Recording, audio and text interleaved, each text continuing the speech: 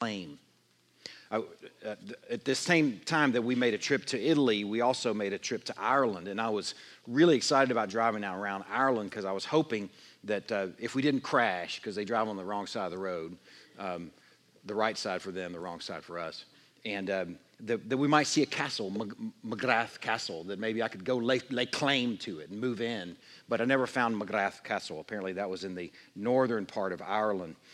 Legal claim and your name and your history and ancestry go together. I found an interesting story about Domitian. He was the emperor from 81 to 96 AD, where he ordered all the descendants of David to be killed. That's King David, who predated him by 1,000 years. Let's find all the descendants of David from 1,000 years ago, and let's kill them all. It's interesting that when two of them were summoned, though admitting their descent from David, they were able to show the calluses on their hands, proving that they were just farmers, and Domitian let them go. What's interesting about that story is even a farmer knew who they were related to thousands of years, or in this case, 1,000 years earlier, because it mattered.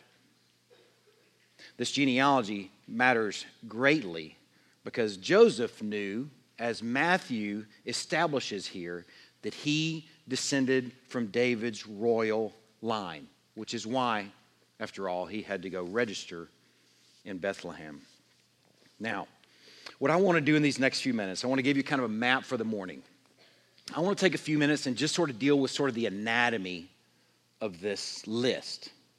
Okay, trusting that it's not boring, trusting it's not just a utilitarian thing, but the ancients had a very important point in their list that something is going on here. I want to sort of expose some of the anatomy of the passage, and then I want to just apply 3 different implications.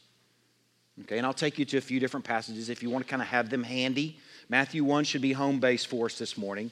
I'm going to take you to also Genesis chapter 38. You can kind of put a bookmark in that. 2 Kings 21. And lastly, we're going to end with, or nearly end with, the passage that was read by the Petzold family this morning for Advent, sort of the strange Advent reading. Okay, let's deal with the anatomy of this passage. First of all, there is a lot going on in this list. Okay, first of all, there's a chiasm.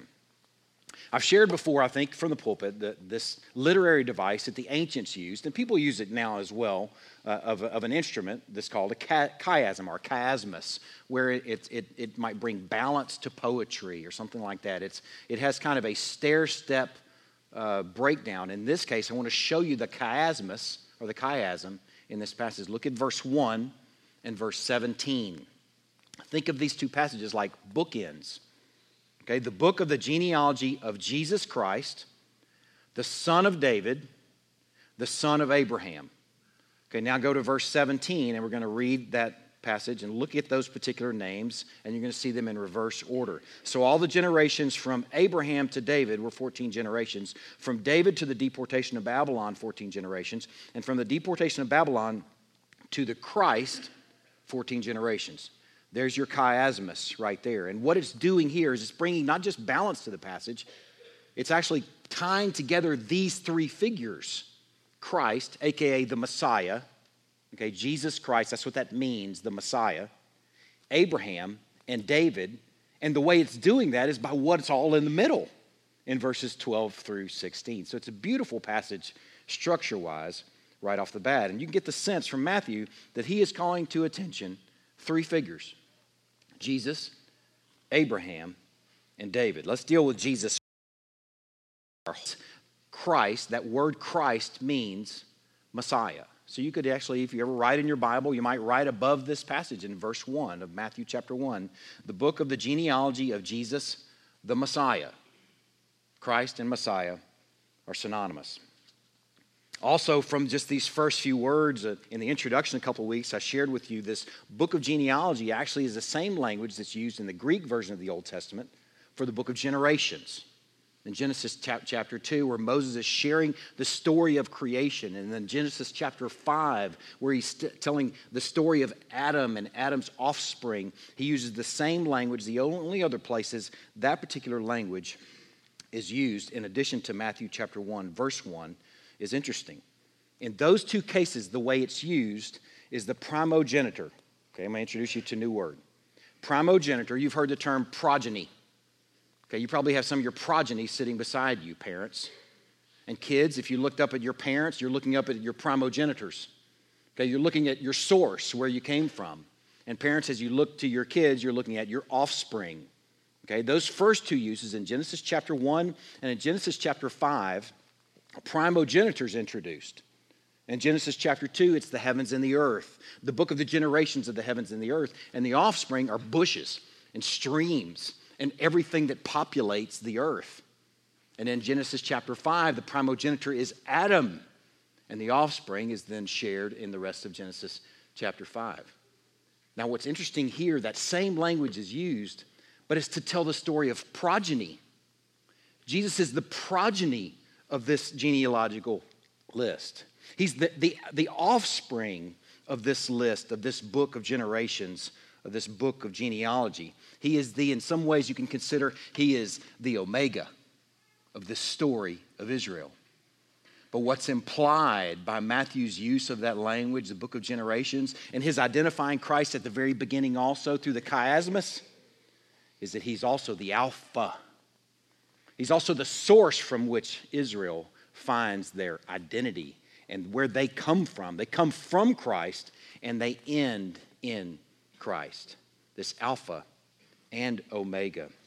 He is both primogenitor and he is also progeny. Man, it's beautiful, beautiful balance and passage. Now, dealing with David, just briefly. David is brought up, he's 1,000 years before Christ. He's the second guy in this chiasmus, or I guess you could say, yes, the second guy listed in this chiasmus, and he's of secondary importance behind Jesus. Hugely important in this genealogical list.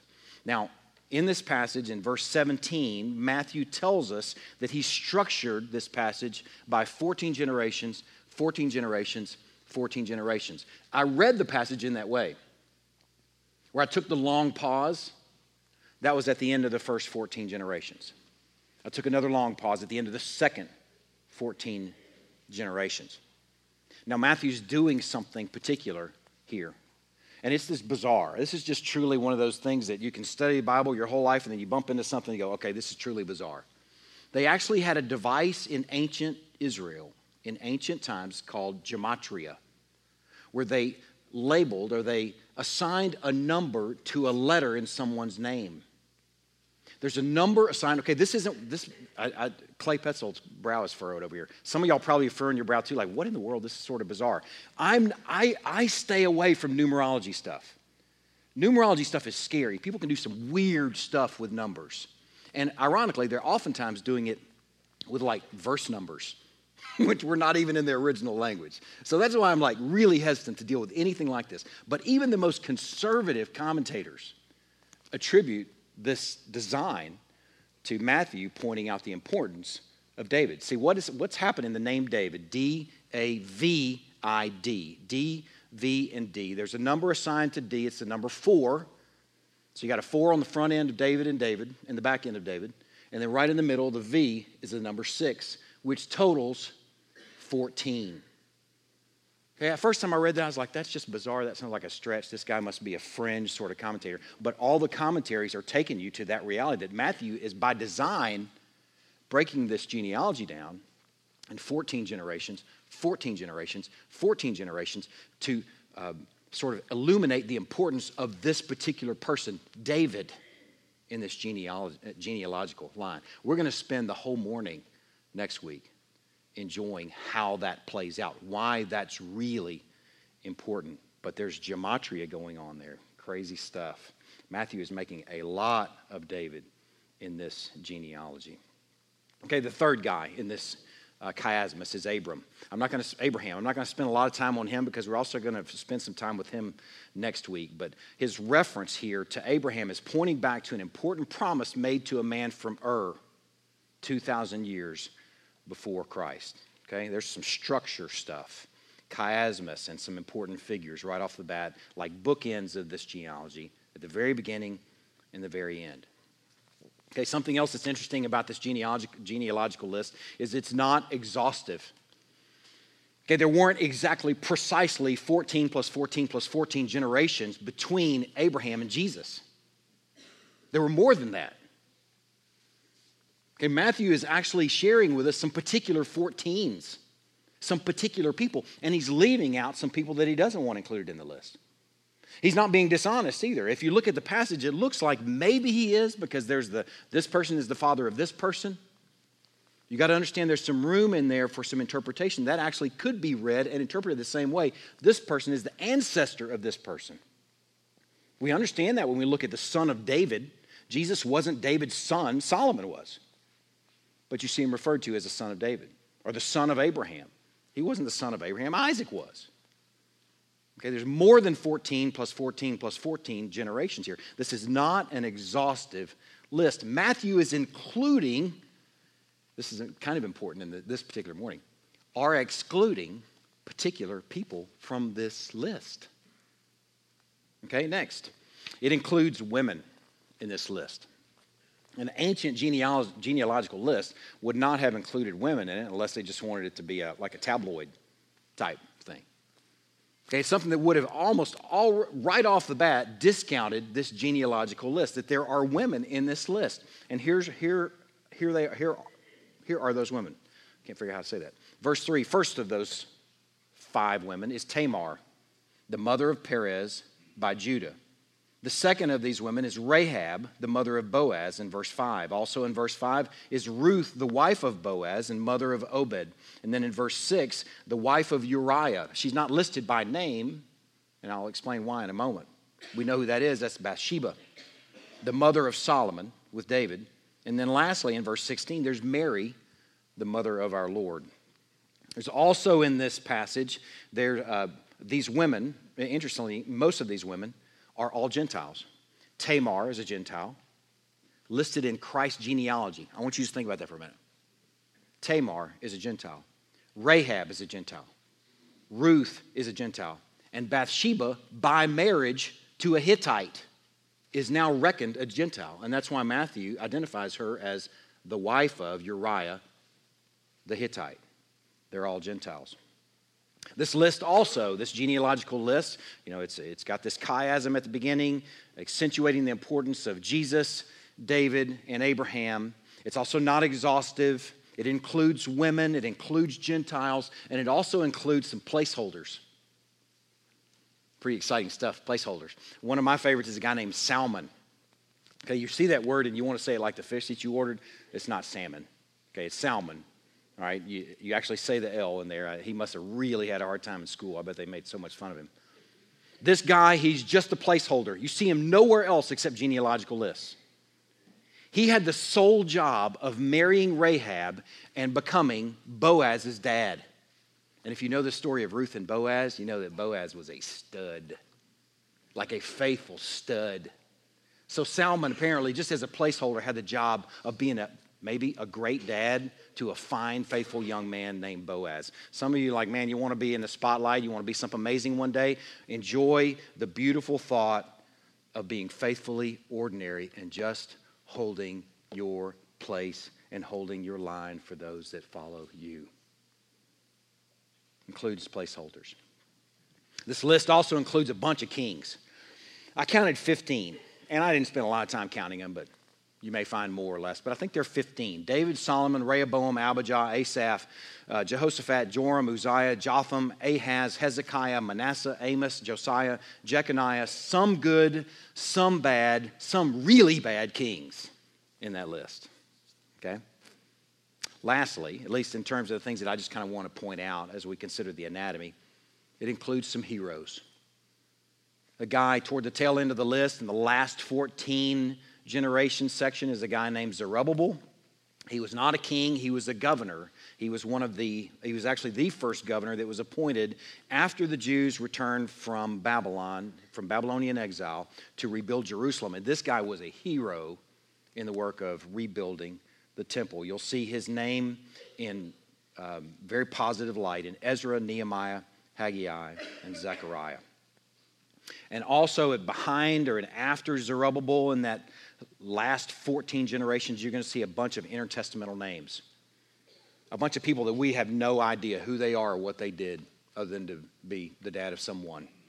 And there's no way to find out what their story is, but they're just holding the place. Okay? So now, let me just kind of consider, if I can, some implications from this. Why is this more than nifty?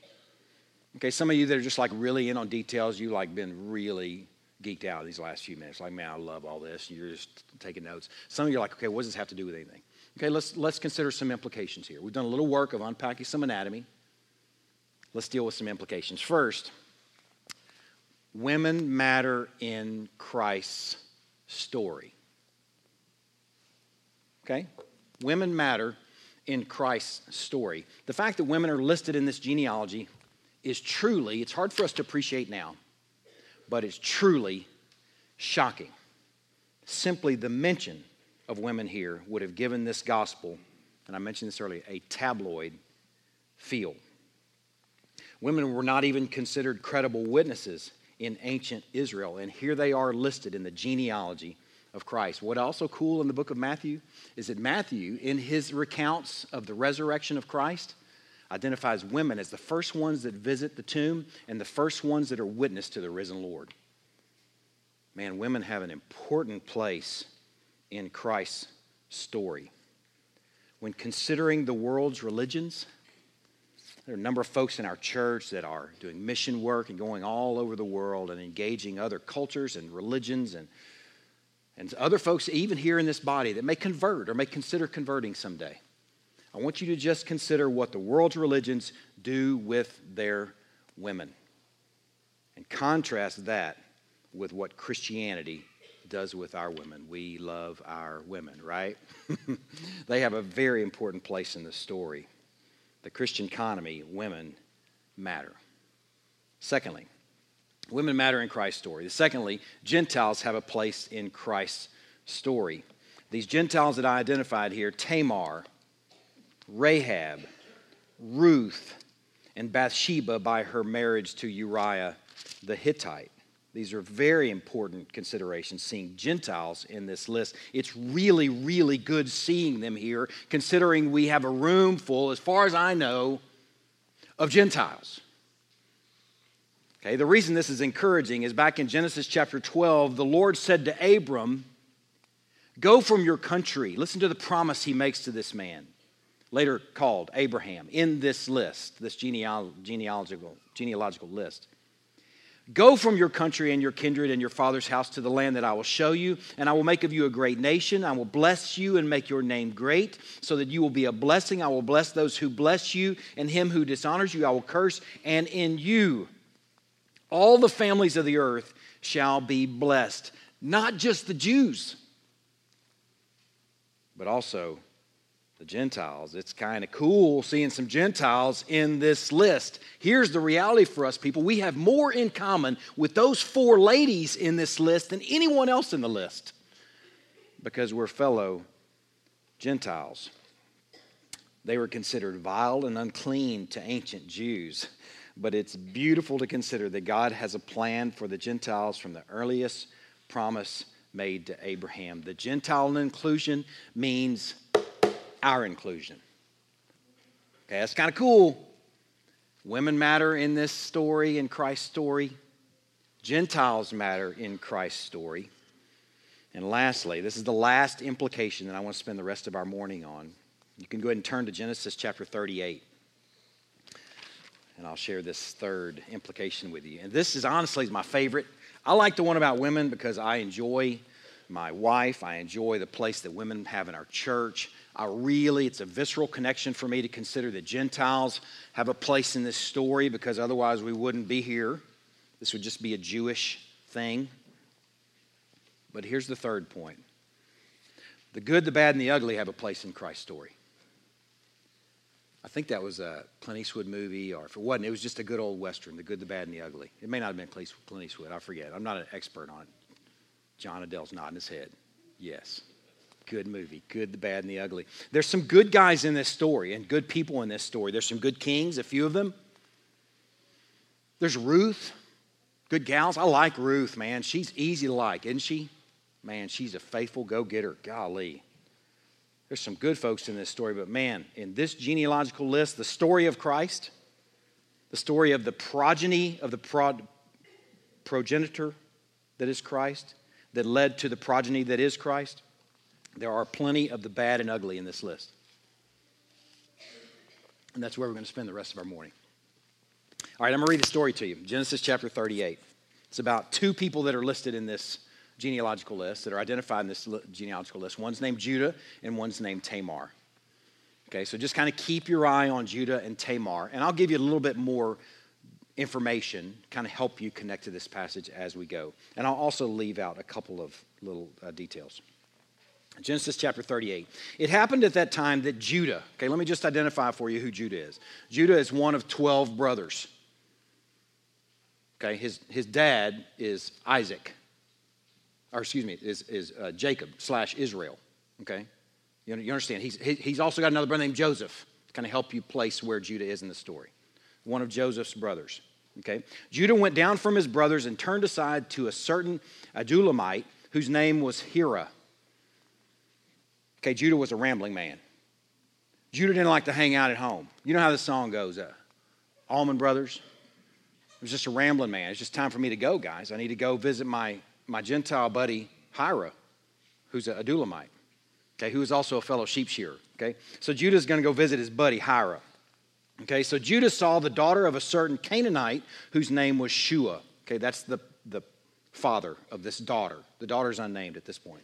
He took her, this woman, and went into her, and she conceived and bore a son, and he called his name It's kind of a funny name. I was just thinking how that might go. You know, she turns to him and says, hey, Judah, what do you think we ought to name the baby? He says, She says, okay, let's go with that. Okay, so there's all right? She conceived again and bore another son. His name was Onan. We'll go with Onan. Yet again she bore a son and called his name Shelah. Judah was in Chezib where she bore him. And Judah took a wife for Okay, this is his firstborn son, that firstborn. He took a wife for her, and her name, she's identified as Tamar. Okay, I want you to see the relationship between Tamar and Judah. Father-in-law, daughter-in-law. Okay, Judah's not married to Tamar. I want you to understand that. Father-in-law, daughter-in-law. Okay, but Judah's firstborn, was wicked in the sight of the Lord, and the Lord put him to death. Bam. He's done. He must have been really wicked to just get zapped like that. Then Judah said to Onan, that's the second son. Oh, man. Wow, that didn't go well with my first son, Now, Onan, I want you to go into your brother's wife and perform the duty of a brother-in-law to her and raise up offspring for your brother. Tamar didn't have any kids, so he turns Judah, the father-in-law, turns to daughter-in-law and says, second son, and says, hey, I want you to go get some offspring, have some offspring with Tamar now. Do the duty of a brother, which was a customary duty at that time, and go tend to having some offspring. But Onan, the second brother, knew that the offspring would not be his. I guess technically it would still be the offspring of his brother So whenever he went into his brother's wife, he didn't follow through on what he was supposed to do. And what he did was wicked in the sight of the Lord, and he put him to death also. Okay, Judah's down 2 boys. Dead because he's wicked. Onan's dead because he's wicked. Still got Tamar, and he still got that third son who is but a little lad, Shelah. Okay, so Judah said to Tamar, his daughter-in-law, remain a widow in your father's house till Shelah, my son, grows up, for he feared that he would die like his brothers. He's probably hoping that Shelah will not be wicked like his other 2 sons, because then he's going to lose his third son too. So I don't know if he's young in age or young maturity-wise. He wanted this guy to grow up so he wouldn't get zapped like his brothers. Okay. So Tamar went and remained in her father's house. And I just put in my notes there, kind of the bottom of the page, a lonely widow, childless. Okay, she still has no kids. Okay. In the course of time, the wife of Judah, Shua's daughter, died. Okay, at least at this point, I don't know her name, but she died. Okay, when Judah, this is the dad, the father-in-law, when Judah was comforted, he went up to Timnah to his sheep shearers. There he is rambling again. He's not going to hang out. He's a rambling man. He's going to visit with his sheep shearer buddies, and he'd go see his friend Hirah, the Adullamite. So when Tamar was told, your father-in-law is going up to Timnah to shear his sheep, she took off her widow's garments. I guess they just wore black or something. I don't know what they wore. And she covered herself with a veil, which is very suggestive. You're about to find out in a minute. Very suggestive. Wrapping herself up and sat at the entrance to Enaim, which is on the road to Timnah. For she saw that Shelah was grown up and she had not been given to him in marriage. Okay, the third son is old enough to marry now, and Judah hadn't married her off yet. He hadn't given Tamar to the third son, maybe for whatever reason. He hadn't at that point. Okay, so when Judah saw her, he didn't recognize her as Tamar. He sees a gal at the entrance to the gate, and he doesn't recognize, hey, this is Tamar. He thought she was a prostitute, for she had covered her face. See, she's dressed and scantily clad. Okay, apparently veils were very suggestive. He turned to her at the roadside and said, come, let me come in to you. For he did not know that she was his daughter-in-law. Good. At least that explains what unfolds next. She said, what will you give me that you may come into me? And he answered, I will send you a young goat from the flock. I guess that's the payment for the prostitute. I'm going to give you a goat from the flock. And she said, if you give me a pledge until you send it. And he said, what pledge shall I give you? She replied, your signet and your cord and your staff that's in your hand. So Judah says, okay, well, I'll take my ring off and my cord. I don't know what cord that was. And then his staff, he hands that all to her. So he gave them to her, and he went into her, and she conceived by him, father-in-law and daughter-in-law. You got to keep the people in order and figure out exactly what's going on here. She arose and went away, and taking off her veil, she put on the garments of her widowhood.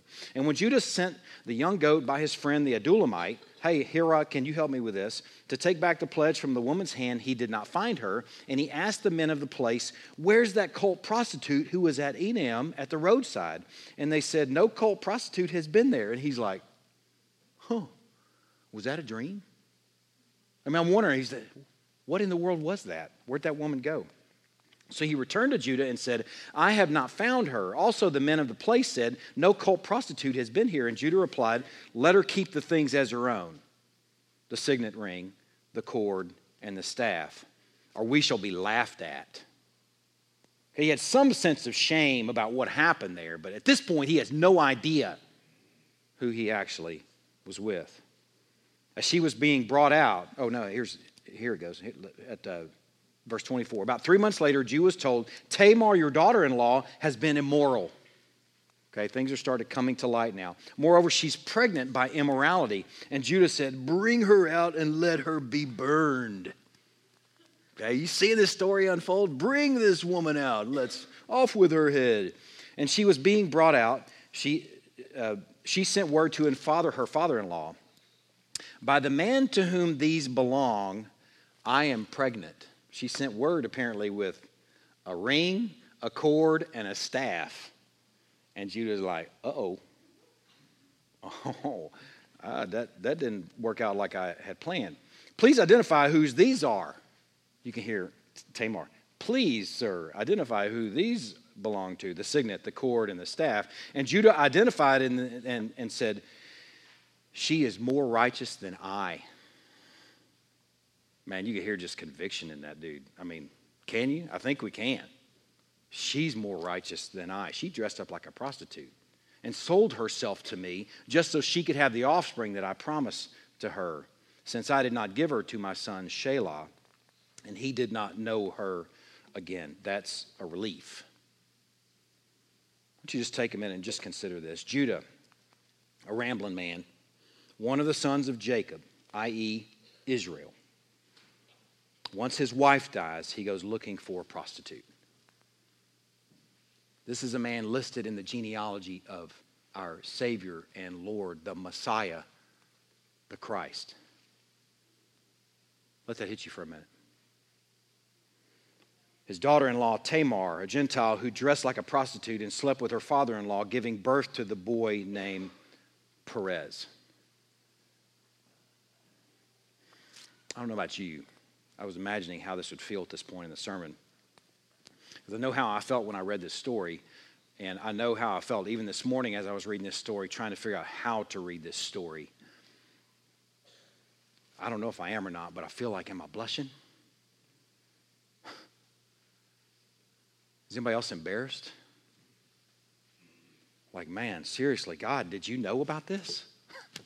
When you put together this genealogy and this offspring, this line of Christ, when you told Matthew to write and to record, did you know about that story? Wow.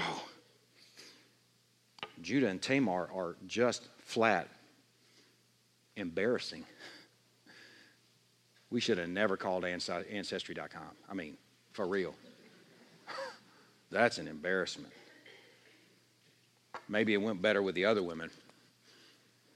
Tamar dressed like a prostitute and did what she did, but then we got Rahab, who didn't just dress like a prostitute, she actually was a prostitute. She's in the line as well. Man, then we got Bathsheba, who's married to a Gentile, who is at the very least a nude sunbather, bathes on her roof, and actually later became an adulterer. She's in that line too. Man, I'm looking at this list. I'm thinking too of Ruth. I like Ruth, man. She is easy to like, but even Ruth was a little forward. Have you read the story of her and Boaz? Pretty pushy. Man, I'm kind of looking at this list of gals, and I'm like, man, how come Sarah and Rebecca aren't in the list? Can we have some more virtuous gals in this list, please? Why not some women who we can be proud of? Why not some women we can boast in, saying, yes, these ladies were the mothers of Jesus, our Messiah. Let's really enjoy them being in the list. I think the reason these ladies are in this list, and this guy, Judah, is because the bad and the ugly have a place in Christ's story, just like the good. Let's consider one king, just one king. Let's look at a guy named Manasseh. Turn to 2 Kings chapter 21. This is the only other real story I'm going to read to you, and it's much briefer, or much, is that a word? Much shorter than the story of Judah and Tamar.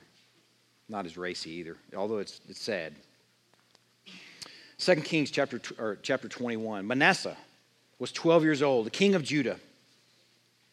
He's 12 years old when he began to reign, and he reigned 55 years in Jerusalem. His mother's name was Hephzibah, and he did what was evil in the sight of the Lord, according to the despicable practices of the nations whom the Lord drove out before the people of Israel.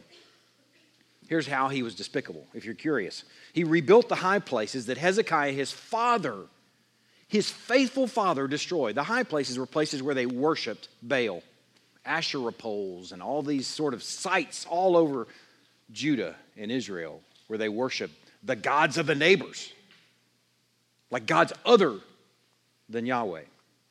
Hezekiah destroys and levels these places, and Manasseh rebuilds them and erects altars for Baal and made an Asherah, as Ahab, the king of Israel, had done. And he worshiped all the hosts of heaven and served them. Anybody that he could come up with, conjure up, he'd worship. And he built altars in the house of the Lord, of which the Lord said, in Jerusalem I will put my name. And he built altars for all the hosts of heaven in the two courts of the house of the Lord. Even the temple was not off limits for him. Man, this guy's vile. If you're curious how vile he is, it says next, and he burned his son as an offering. Is he in this list? He's in this genealogical list, in this list, this line of the Messiah, Christ. He used fortune telling and omens and dealt with mediums and with necromancers. He did much evil in the sight of the Lord, provoking him to anger, and the carved image of Asherah that he had made, he set in the house of which the Lord said to David and Solomon his son, in this house and in Jerusalem, which I have chosen out of all the tribes of Israel, I will put my name forever. And I will not cause the feet of Israel to wander any more out of the land that I gave to their fathers, if only they will be careful to do according to all that I have commanded them and according to the law that my servant Moses commanded them. But they did not listen. And Manasseh led them astray to do more evil than the nations had done, whom the Lord destroyed before the people of Israel. Man, this guy was bad news. It might be a little digestible if there's just one of them. it might be something we could just kind of move on and say, he's the black sheep of the genealogical line. But there were other kings, other evil kings as well. Rehoboam, Abijah, Joram, Ahaz, and Jeconiah. You'll meet Jeconiah next week. Man, I thought that Jesus would come from the best and the brightest, and I'm looking at this list and saying, God, why on earth would you include people like this in the line of our Savior and Lord? Couldn't we have come up with some really good people? Really awesome people, people of virtue and character. Why Matthew, too, would you include them? Could you just leave the genealogical list off? Why, when you're wanting to build up and raise up young believers in your church, maybe a guy named Theophilus, maybe another guy named Christophilus, whatever their names were, why would you want to build that into them? That's an embarrassment. Eyesores, blemishes. Man, it's a good thing we at least have the good guys. Right? We got the good guys like Abraham, who turns to Sarah and says, okay, Sarah, tell everyone that you're my sister, and though they may take you as a concubine or wife, at least I won't be killed.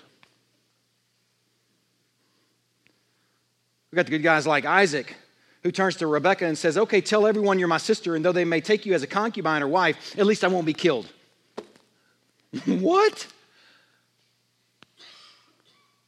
Have you read your Bible? Do you know that there are no good guys?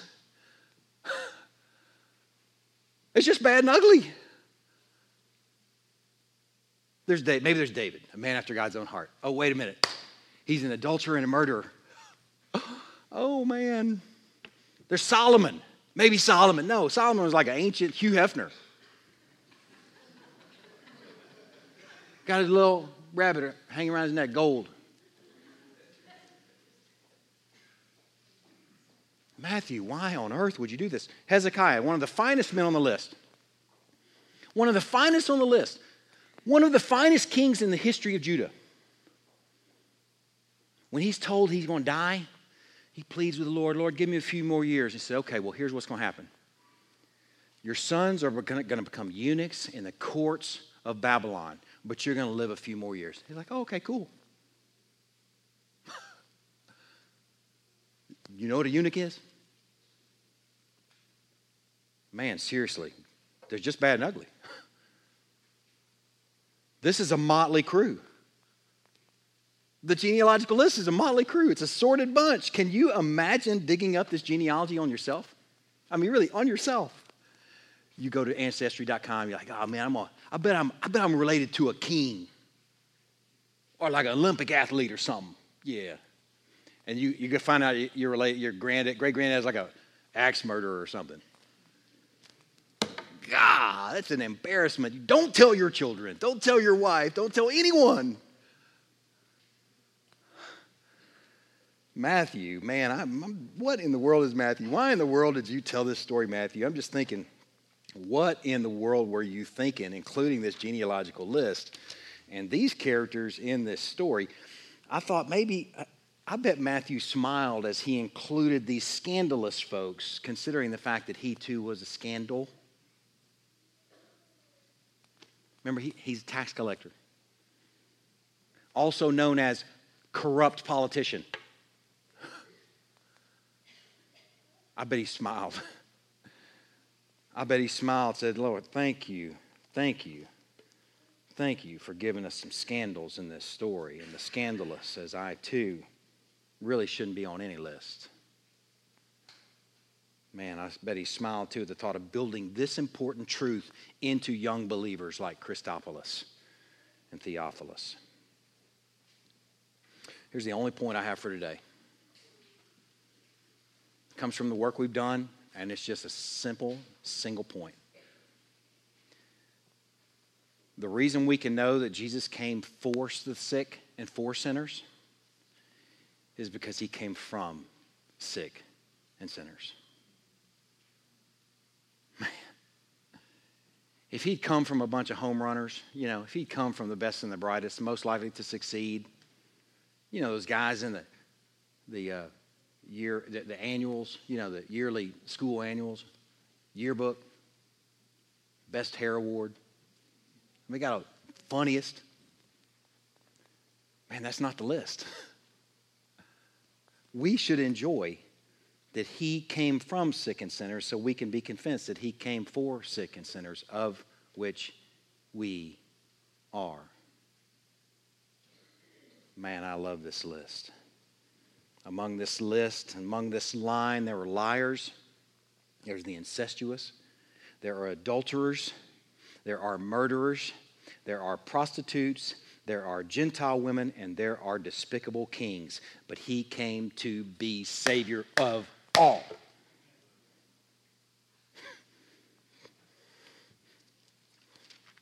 Man, I need that.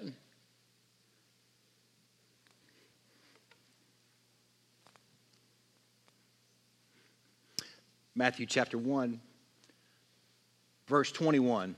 She will bear a son, and you shall call his name Jesus, for he will save his people from their sins. Man, what a sordid bunch. But he came to be Savior of all.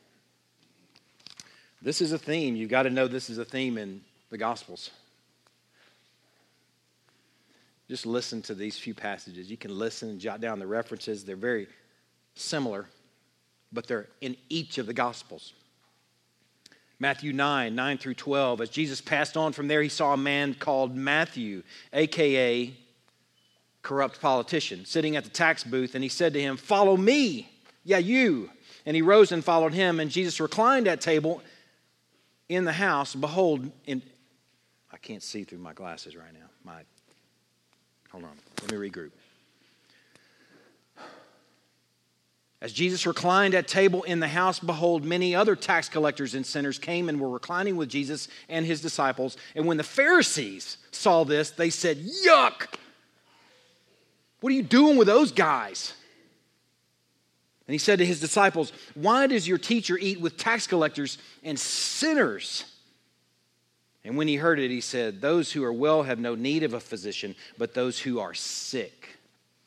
Go and learn what this means. I desire mercy and not sacrifice, for I came not to call the righteous, but to call sinners." Man, you gotta love that. Mark chapter 2, verse 15, as he reclined at table in his house, many tax collectors and sinners were reclining with Jesus and his disciples, for there were many who followed him. And the scribes of the Pharisees, when they saw that he was eating with sinners and tax collectors, said to his disciples, "Why does he eat with those yucky sinners, those tax collectors?" And when Jesus heard it, he said, "Those who are well have no need of a physician, but those who are sick. I came not to call the righteous, but sinners." And in case you're wondering about that, I came from sinners too. Pharisees. That's Mark. We got Matthew and Mark down. Let's see what Luke says. Chapter 5, verse 32. I have not come to call the righteous, but sinners to repentance. The same story of the call of Matthew. In that case, he's called Levi in Luke chapter 5. In John chapter 4, Jesus came for a woman, a Samaritan woman, with 5 former husbands and a current live-in boyfriend. Man, he apparently did really come for sick and sinners. He didn't come from the best and the brightest. He came from people beset with weakness because he came for folks beset with weakness. Man, I thought about whenever Clay and Corey were reading that passage this morning, what that might have sounded like. It's not your typical Advent reading, if anybody was really noticing. I wonder what Clay and Corey were talking about. Was this the right? Yeah, I'm glad to see that body language, because I'm sure, was this a typo? That's kind of a weird passage for an Advent reading, right? Can I read it again now in light of this genealogical list? Colossians chapter 1. This is where we'll end the morning.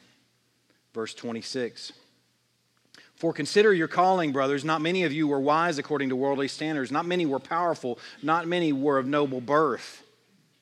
But God chose what is foolish in the world to shame the wise. God chose what is weak in the world to shame the strong. God chose what is low and despised in the world, even things that are not, even a Judah and Tamar, even a Manasseh, to bring to nothing things that are, so that no human being may boast in the presence of God. And because of him, you are in Christ Jesus, who became to us wisdom from God, righteousness and sanctification and redemption, so that as it is written, let the one who boasts boast in the Lord. He chose the foolish, the weak, the low, the despised.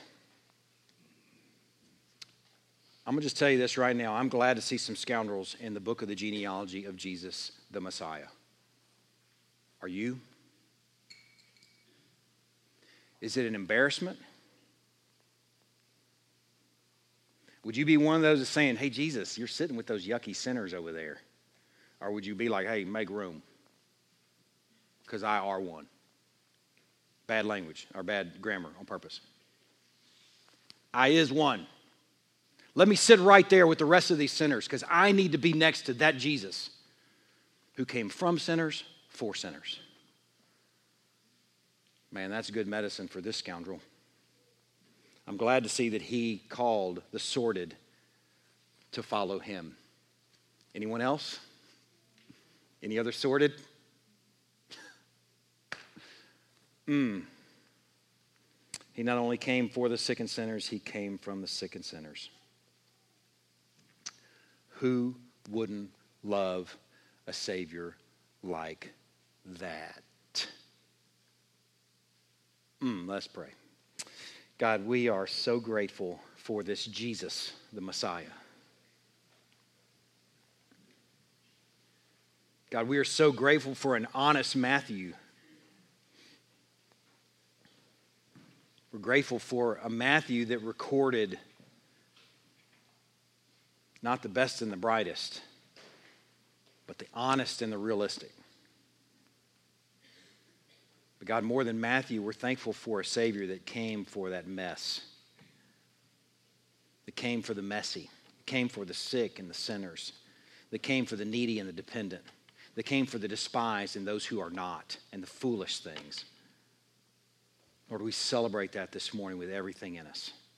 We love that Jesus. We honestly enjoy that Jesus this morning. In Christ's name we pray. Amen. Now, this passage, I think there's something interesting that I want to encourage you with in this Lord's Supper. There's a potential for us to consider this thought this morning of this, he came for sick and sinners, and say, yeah, he came for us, of which I used to be one of those, and miss that you still are. We're still sick and sinner. We're still weak. I don't know if you paid attention to the passage I just read, the passage that the Petzold read this morning. There's some past tense and some present tense in here. Notice the present and past tense. It's written by Paul. He says, consider your calling, brothers. Not many of you were, past tense, wise according to the worldly standards. Not many were powerful. He's talking about a present calling. He's talking about a past tense thing. Not many of you were of noble birth, but God chose what is foolish. Corinthians. He chose what is foolish in the world to shame the wise. God chose what is weak in the world to shame the strong. God chose what is low and despised in the world, even things that are not, to bring to nothing things that are, so that no human being might boast in the presence of God. We'll never have a place for boasting. You need His grace. We need His grace and His righteousness. This passage goes on to say, just as much on day last as day one of your confession. We tend to forget that kind of stuff. We tend to think, yeah, we're all sinners, but not very much. Not as much as I used to be. Yeah, we're sinners, but we're not as terrible as we used to be. And God becomes for us someone we rename. We rename Him as He whose favor must be earned. Instead of benevolent, graceful, merciful Father who adopted a bunch of sinners into His family, He becomes He whose favor must be earned. And we become less and less, at least in our minds, potentially, less and less in need of his grace. I'm thankful that Paul includes some present tenses right here. Present tense words. I shared this passage 2 weeks ago at the Lord's Supper, 3 weeks ago, I guess, and it's a helpful one to me. Greg Fields shared this passage with Leah Christie at a time where it really ministered to us, and I want you to notice what's going on in this passage. You can jot it down if you want to look at it later, and then we'll pass out our elements. And it's in 2 Corinthians chapter 12, verse 9. Paul's just written about this thorn in the flesh. We don't know if it's a besetting sin. We don't know if it's a physical ailment. We don't know what it is. It's ambiguous, and I think beautifully, wonderfully ambiguous, because you can insert your thorn in there. But he said to me, my grace is sufficient for you. My power is made perfect in weakness. Paul, you're still weak. Therefore, I will boast all the more gladly in my weaknesses. Not hiding them. Thank you, Matthew, for putting this story in there, this genealogical list, with the blemishes, with the sore spots, because it reminds us where we come from and who we actually are apart from Christ. I will boast all the more gladly in my weaknesses, so that, in order that, the power of Christ may rest on me. If I don't boast about it, if I just hide it, I'm good. I don't need any grace. I'm not as much of a sinner as I used to be. In fact, I barely sin. The power of Christ is invisible. When you boast in your weakness, when you celebrate a list like this and go, yes, I'm a scoundrel too. I need Jesus just as much as Judah and Tamar did. Man, then I'm telling you, the power of Christ will rest upon you. I will boast all the more gladly of my weaknesses, so that the power of Christ may rest upon me. Present tense. I want to beg you this morning, as we distribute these elements, to realize that weakness isn't just something he works with. Like, I'll make up for your weaknesses. It's actually something he capitalizes on. That's why you can boast in it. That's why you can celebrate this list. We should boast in our weakness so that, and in order that, the power of Christ is displayed. Let's distribute the elements and enjoy our Savior.